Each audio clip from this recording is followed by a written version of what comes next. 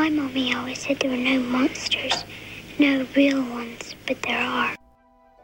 In space, no one can hear you scream. That phrase alone sent chills down the spines of many and still terrifies audiences today.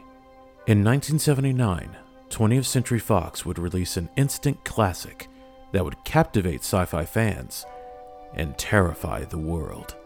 Director Ridley Scott brought to life one of the greatest sci-fi horror icons whose very silhouette instantly strikes fear into your heart.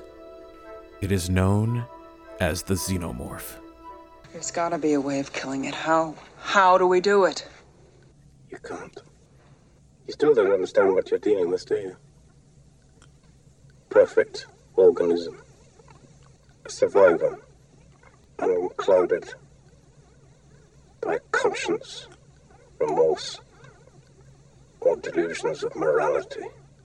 From then on, Alien had spawned a phenomenon. Acclaimed film director James Cameron picked up where Scott had left off, and on July 18, 1986, the excellent sequel Aliens was released. This time we are introduced to Hadley's Hope, a colony that terraformed the planet LV-426 from the original film. Home to over 70 families and assorted engineers, Hadley's Hope became the perfect breeding ground for more xenomorphs. I often wondered what it was like for the people on the planet to be so far from Earth. How terrifying it was once the xenomorphs started taking people and cocooning them. That is what I want to explore, and for you to experience. I, Marcus Mosley, will once again take you on a story-driven and audio-only experience. Through the audio logs of a Weyland Yutani employee stationed on LV-426, you will hear the last horrific days of the colony.